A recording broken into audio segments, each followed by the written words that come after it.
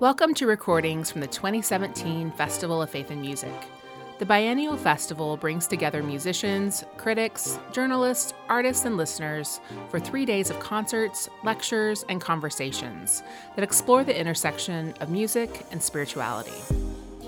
What follows is a conversation with Julian Baker, an independent artist who wrote an album in her first year of college that garnered praise from the New York Times, Pitchfork, and NPR. In this chat with John Williamson from the Student Activities Office at Calvin College, Julian discusses the themes of self-worth, depression, and faith in her music. This conversation was recorded after her show in the Covenant Fine Arts Center Auditorium on March 31st, 2017.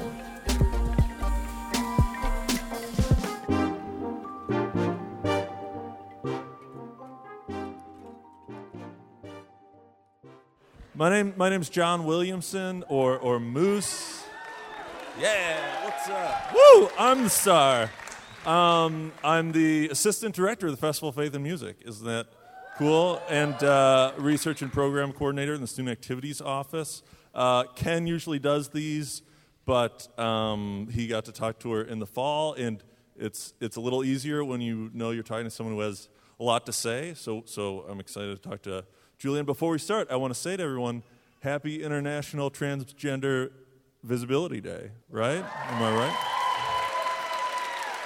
Let me catch that in. I'm such a great ally. I'm the man.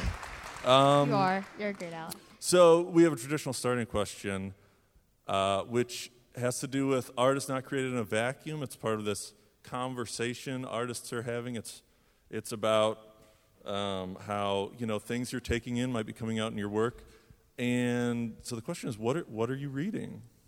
I am reading a lot of things, mainly because I compulsively buy books, and then also was given 2 books within the last 24 hours because people know that I'm a dork about that. So I'm reading fiction, the John Darnielle work of fiction. It's called Universal Harvester, something like that. I just bought a book by Rebecca Solnit that I'm starting, and I was finishing up James Agee's Let Us Now Praise Famous Men, about the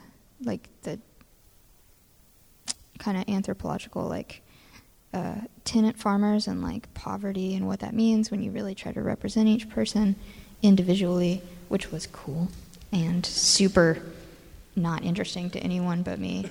And then, let's see, I bought something else that I was really excited to start. And I can't think of it right now. Orwell, Homage to Catalonia. Yeah, so, yep. All of those tomes. Are there other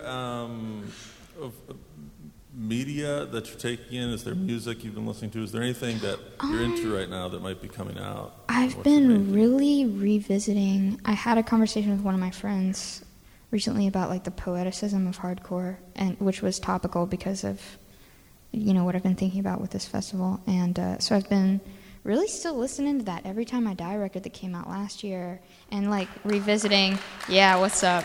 And revisiting the Drug Church record.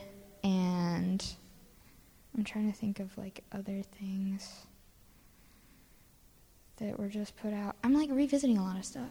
I know. I feel like I make new stuff playlists, but I can never manage to think of them when the time comes. Sorry. No. I'm sorry. No, that's cool. Just listening to old hardcore records. That's good. That's the right thing to do. They're not that old. I'm an idiot. I don't want to cut you off. Go ahead. You good? I got to sit in your workshop today. You talked about the DIY scene, the community you found there, and maybe what the church in general could be learning from it. I'm wondering, and we don't have the slides or anything. I don't know if you have to summarize, but what maybe do you feel like the church or the world at large could learn about or from, the community in the DIY scene? Well, this dramatic pause is so that I can choose, hopefully, the most articulate words. I'll still probably fall short. But I'm always reluctant to do this is what you could be doing better. like a finger wagging at, like organized religion or, even to the church, mainly because I recognize that people practice religion, they exercise their spirituality in the way that makes sense to them, and it's just because I grew up in the DIY music scene. That is what makes sense to me, but I see it enacting the values that are fundamentally egalitarian, community-oriented, that focus on something larger than oneself, and prioritizing that above individual needs, grievances. There's a lot of love.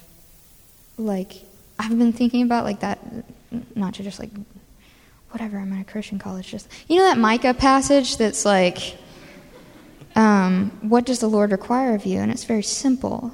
So you do justice, you walk humbly, you love others, essentially. And it's like, that's simple but not easy. And I think the DIY community, like, is good at sacrificing things that seem like a great cost to personal comfort. Like, it is a great cost to personal comfort to, like, spend all your cash supporting local bands, but, like, they don't have anything. They don't have gas money to get to the next town. It's a great cost to you to let people sleep on your floor, but that's literally like giving all of yourself and your time and allocating your resources in a more egalitarian way that I think lines up with the socialist aspects of Christ's teachings, which I just said in a sentence. That was scary. It's scary. But, okay, so to that effect, to what I just said of being scared to say, like, the Bible has socialist themes, like, even that, like, feeling like you cannot open a dialogue, I feel like the DIY community is all about giving each person a voice, validating identities. And so that you feel empowered to talk about that because, like, as a person who's a member of the church, like, you are empowered and authorized by your identity in Christ to speak on these things and have your voice heard and your observations weighed in upon. So we could do more of that to make it a dialogue and not like sage on a stage, as they say in the dork education community. Kind of wish I had my PowerPoint. You were about social. I feel like in your workshop you said something about seizing the means of production, and I was like, okay, yeah, I like drop that in there. I slid in some Communist Manifesto references. That's funny. I didn't mean to. It just happens. Naturally. Okay, the next question. It's sort of a two-parter, or maybe you can choose how much of each to answer. The first question is, what do you do with the mad that you feel? And the second part, and maybe related, assuming that making music is part of how you mention and manage emotion, what made you want to make music? What makes you want to make music? What do you get from music on this end? Okay, I'm going to answer your first question. Yeah, great. What do I do with the mad that I feel? I think these songs, that's an inside joke for anyone who was at David Dark's workshop, but anyone who likes Mr. Rogers. It's something Fred Rogers said to a Senate committee trying to decide whether to give $20 million to PBS. Yeah, but it's interesting that I say that as a joke. I think these songs, but the way that I mention and manage emotions. Well, first of all, I think like mentioning is part of managing your emotions. Being transparent is part of beginning the healing process. And when we can do that, when we can extend ourselves and be honest about the things that we feel, we don't feel so alone. And so that's a really scary part of being a performer now, is because like I make music, and I started making music because I can't not make music. I think that's what, a person finds their essential passion, often in art, like the thing that just comes out of you without you having to. It is, the art is a byproduct of your healing. It's what you need to do to, like, make sense of what you feel in this world. And so the way that I manage that is like putting it into song. And so a lot of, especially like the new songs, I like joke about them being about going to therapy or whatever, but it's just like, what do you do when you are made to feel like there is something wrong with you, and then understanding that, like, wait, but if I'm a creature that I believe has purpose and was set here intentionally, how can I believe those things about myself? And what that means for how we view ourselves and our self-confidence, our self-concept, and how that can help us heal and help us see that even the messy parts about us, probably particularly the messy parts about us, are those that are most apt tools for helping others. You know, it's never the, like, ways I have all my stuff together that people are like, me too. Glad we can be friends because we both have everything figured out. You know, like, no.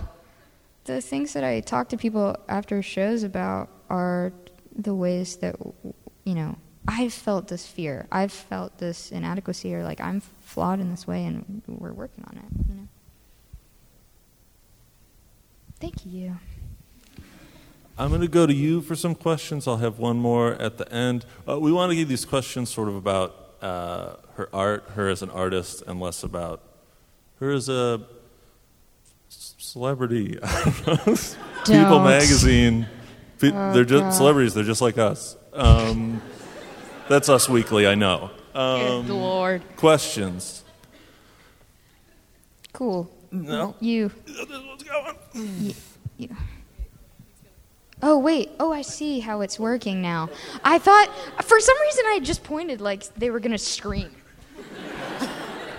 Okay, so let's do this. Okay, so this is like a burning question for me. Like, it's not as deep as the questions you asked, but like, it's fine. At the end of Go Home, there's like this radio noise, and like every time I play it, I always think there's something. I just wanted to get to. I feel like I'm towering over you. So okay. I always feel like there's like something wrong with my stereo whenever I play it, but then I realized, oh, God, doofus, Rachel, it's something in the song, and like, why did you decide to keep it in? Because, like, for me, it's like a kick in the gut at the end. It just makes me cry even more. Oh, and like, I'm how sorry. did you? I'm sorry. That was my like Mortal Kombat finish him move. I didn't mean to. Wow, like, claps for classic video games. But nice like, how did you like? Did you just record the song and then you realized at the end, oh, this is in there? Or? No, well, sort of. I didn't intentionally put it there. It like the preamps for the vocal mic were picking up something about them. I don't know, somehow. Bizarrely, I was like, oh, I'm going to go in and track this In Christ Alone thing. And then there was like interference in the mic or whatever, how they had it wired up. And it was picking up radio interference. And it happened to be like one of those radio preachers. And I thought it was just like too interesting of a happy accident that it was like an organic studio thing that I just left it in there, which is odd because like now that I'm thinking about it, it's not like explicitly a problematic thing that he says, but it's just a very like, he's like, he sits on the throne as a judge, he is now a judge. And so like, because I think, you know, Christ died for the forgiveness of sins, it's like he's judging you as accepted, so that's fine. But then there's a lot of like negligible content in there that I wish I could just put like an asterisk in the record and be like, this is what I think about the term judge and that word choice. But yeah, I just left it in there because I thought it was a cool thing that happened. So Thanks. You're welcome. Sure, yeah. I know when I've been listening to your album and just your songs in general, I think a lot about what God is doing in the world and his activity. And I was just curious if you, similar to like healing, I don't know, like physical healing, you've seen things like that, or like demons, spiritual, scary things. Do you have any of those experiences that you feel have like embedded themselves in your work or like in you, or at least you've interacted with? Because when I listen to it, that's what I remember out of my spiritual experience and my journey with Christ. Okay. I think I understand what you're saying. So you're talking about, like, I don't want to say, like, more or less tangible or perceivable God like working, God acting. Yeah, so instead of the general, I see God moving in your life, it's I feel God healing me in a way. I wish I had like 2 hours to unpack all of this. But so there's things I think that sometimes I forget. There's like all these different ways that we choose to put like characters on God, like not just the tripartite God and those functions, but we choose to have like the vengeful God and the forgiving God, the personal God, the social God. It's all the same God.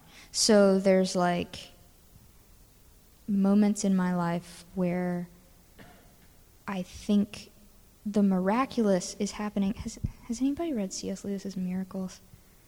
Okay, sorry, that was like a crapshoot. But like, there's this part where C.S. Lewis talks about the supernatural and the natural like being closer than we think, because the natural already has allowances for the astounding and improbable, and like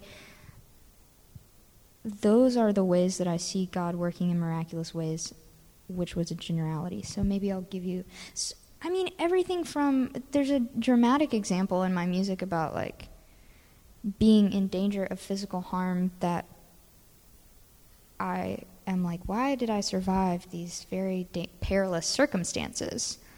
And there's a very charismatic way to say, like, God had a purpose for your life and saved you.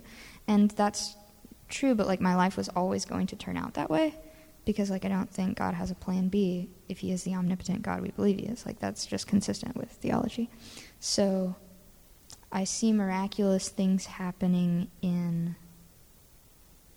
like, mostly the way that I believe God is revealed to me or illuminated to me is in human interaction with each other. So, like, I can try to like read all of the fancy schmancy philosophical theologian head food books about God, but like I'll end up with like a Solomon complex where the more I think I know, the less I really know, and then I really am like, you know, like when I hear all you guys singing and I'm like, oh, someone cares besides me, I'm like, oh, well, there God is, and like Julian Baker, like capital JB, is like not important as a person, but like that interaction is important. That's miraculous. That like all of you are strangers, and we get to like be here. I'm like literally sitting cross-legged. That sounds really kumbaya-ish, but like I mean it, you know. That's miraculous to me. So that is how I see God working. End of answer. I'm sorry. Cool. Hi. Hi there. Saw you earlier. Super pumped that we're doing this because I liked it from the last time you came. Oh, cool. So, this is great. I briefly talked to you before the show, and I've been subscribed to NPR Music on YouTube for a little while now, and that's where I discovered you when you first showed up on the tiny desk. Shout out to Ann. Thanks. Oh, cool. Ann Powers Sorry is about actually it. who like made anyone care about my music at all. Sweet. Cool. Cool. So, we're the same age, and I'm going to graduate college soon in a few months. Mm-hmm. I'm graduating with a degree in computer science, but for like 10 years now, my passion has truly been music. Mm-hmm. I've been honing the skill ever right. since. And ever since I, discovered Julian Baker, I know. It's, I've always just wondered, what your journey, if you could give like an abbreviated summation of, that's kind of hyperbole, of your sort of journey to this point and what it's like for you to sort of be on this kind of path where you're able to do these kinds of things, like the rewards of it and the struggles that come along with this kind of work. Right. Okay. I'll try to answer you concisely because there are a lot of possible rabbit trails contained in that. I will tell you one thing that I tell myself a lot, which is the nature of accomplishments is that they are transient, to borrow a lyric from Anthony Green. But yeah, so I am amazed every day that this gets to be my job and aware of its precarious nature, but grateful for the time I have here while I have it. That said, I feel like sometimes people ask about like the transition from. It's funny. I was talking to Luke before this, and he was like, "I don't play these kinds of shows." And I was like, "Well, me neither, dude. We play the same kind of shows, and we just played a lot of them, and we're honest. And I don't think it has anything to, well." If it has anything to do with me, I don't think it's because I'm just that bad of a guitar player or lyricist or poet. I think it's just because, like, the people who taught me when I was coming up instilled an idea that it's important what you play and how you play it and how you phrase it, but it's also important that you say thank you and that you pay it forward and that you're kind and, like, especially, like, I don't know, the people that I've met that have invested in me are more responsible for it. Like, probably Ann Powers has more to do with why I'm here than I do. You know what I mean? Like, or like, where's my manager, Sean? There's Sean Rohrer is here. He's a great friend, and his role in my life has been immense as a mentor. Like, those people, it comes back to, like, community. Like, I think I hear a lot of people talk about, like, I got here because I worked really hard. People get to where they are because they work very hard and other people believe in them and help them. And that's what's most important. So I don't want to just be like, you too can achieve this if you just put your nose to the grindstone, because that's sort of like a more specified musician's version of American bootstrap mentality, which is also a lie. So I'm just saying, thank you someone for clapping. I don't know if that made anyone uncomfortable, but it's a lie. So anyway, and that's also not to say that, like, you can't succeed, but just, I think, defining success as, I remember the first tour I ever went on before Sprained Ankle was ever out on 6131 Records, somebody, like, DM'd me and said, like, hey, I've never heard of you, and Rejoice meant a lot to me, and I was like, I've done it, I've made it. Somebody DM'd me that doesn't know me personally. And I still feel that way. Like, that's what's most valuable to me. And so it's easy to achieve success when you define it as having meaningful relationships with people. God. Oh, I sound like a dork. It's great, though. I mean it. It's true. Thank you. You're welcome. I'm going to do maybe one more from them. Sure. Yeah. How do you reconcile your, like, sexual identity and your Christian identity? All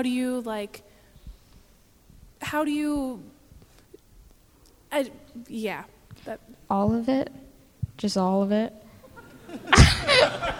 Okay, so there's, like, several, like, paths we could take right now, but it's important to me, maybe the most important personally, because it was a huge deal in my life, and I know there's at least, like, one or two people that came up to me before the show that are kind of dealing with these ideas. But so, you know, I could take you through the passages in the Bible where homosexuality is mentioned, and I could unpack my feelings about the historical context, about the original translation, and I could do all of that. Or I could tell you that I think that what is discussed most of primary importance in the Bible, more than anything else, is, like, love for your neighbor. Even, like, discussed more than sexuality or any kind of sexual sin is, like reading Isaiah and Jeremiah and seeing that the social sin of just, like, fundamentally, like, class inequality, like, neglecting the material needs of your brothers and sisters, that kind of like callousness and hard-heartedness is like the fundamental sin. That's how we should think of sin, is like the opposite of loving our neighbor. Like, sin is not a failure to measure up to a standard that varies person by person and is determined by our cultural lens on a scripture that is way more complex than people want to understand or have dialogue about. And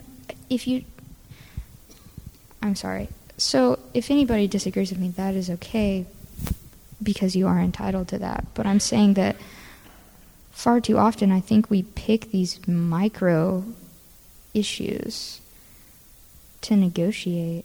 And like earlier I was talking about my vicar, my pastor at the church I go to in Murfreesboro, and just thinking, I was like, do you think that like a person can be good and like I have all these sins that I'm carrying around? And it was like reverse idolatry of sin, where I was obsessed with the things I was doing wrong.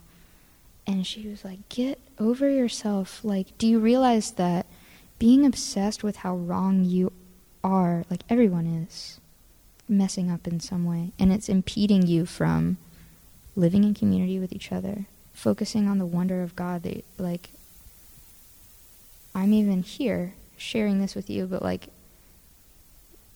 I think what's more treacherous than the like social moral relativism that we have in the like weird political sphere going on, what's more treacherous than that is when we fail to just like be human to each other because we're dying on an issue of, like, we're dying on a hill of a commitment to an issue that's discussed like a handful of times, and neglecting the commandment to love each other primarily. Does that make sense, or did I ramble too much? Okay, cool.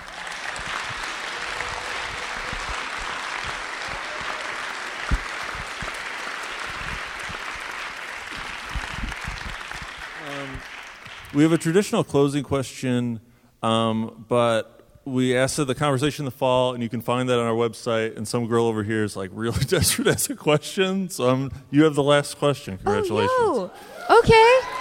Come on. Yeah. Give it up for glasses. I love that you're running through the stands like it's a baseball game. I'm so honored. Okay.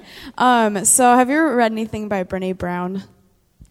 Oh my gosh, I watched one of her like videos. TED that Talks? Friends sent me. Yeah, but I haven't read anything of hers. Okay, well, she talks a lot about being vulnerable, like a lot of things you're really passionate about. Mm-hmm.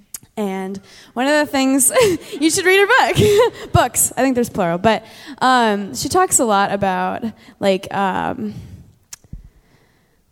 sharing your story with people who've earned the right to hear it. And she also talks about this concept of like oversharing. I was really curious because your music is so vulnerable and really meaningful to a lot of people, but how do you balance that with like not oversharing and retaining a sense of like actual meaning in your friendships with people who've like earned the right to be in a relationship with you? Yeah, that's a great question. Because, and this is a little bit different because the two times I've played here, it's an environment that kind of invites discussion, and where I feel like as a musician, I have this microphone, and so rather than be neutral or even worse, use it to promote superficial or meaningless things, I'd rather use it to promote something positive. And so I try to speak as much as I can about positive things, and a lot of times that ends up being vulnerable about my thoughts on my sexuality and faith, my thoughts on mental health, my thoughts on substance abuse. But those things are all they are part of my emotional health. Like, that's a contributing factor. Is like sharing that is kind of taxing, but it's worth it. And I think it's just a balancing act of sharing the things that are constructive. Because there's a fine line between, I'm not going to sit here and like share anecdotes of the worst and most traumatic parts of my life, because those would provide a really vivid illustration for you all, but they would not tell you my thoughts of how I feel about things. They would just be like a dramatic entertainment. And those are the things that I keep to myself, that are mine and my own. But if anybody asks me my thoughts about sexuality, substance abuse, mental health, I like to be candid about them. And I think it's important to, even when it's most difficult or I feel embarrassed, sometimes that motivates me, like, oh, now I have to say it. If I feel like this is a part of me that's too ugly to share, that's the part of me that most needs sharing, because somebody else might feel like that same thing is too ugly to share. And if I say, I went to therapy on April Fool's Day, ha ha ha, then we can have an actual laugh and not a bitter, angry laugh about it, you know? So that's how I feel about it. Okay, festival people, we're in the recital hall tomorrow at 10. Everybody else, you should go buy merchandise for Vagabonds, for Julian. Please buy from Vagabonds. He's got a 60-day tour coming up. And then just help me thank Julian for sharing. Okay.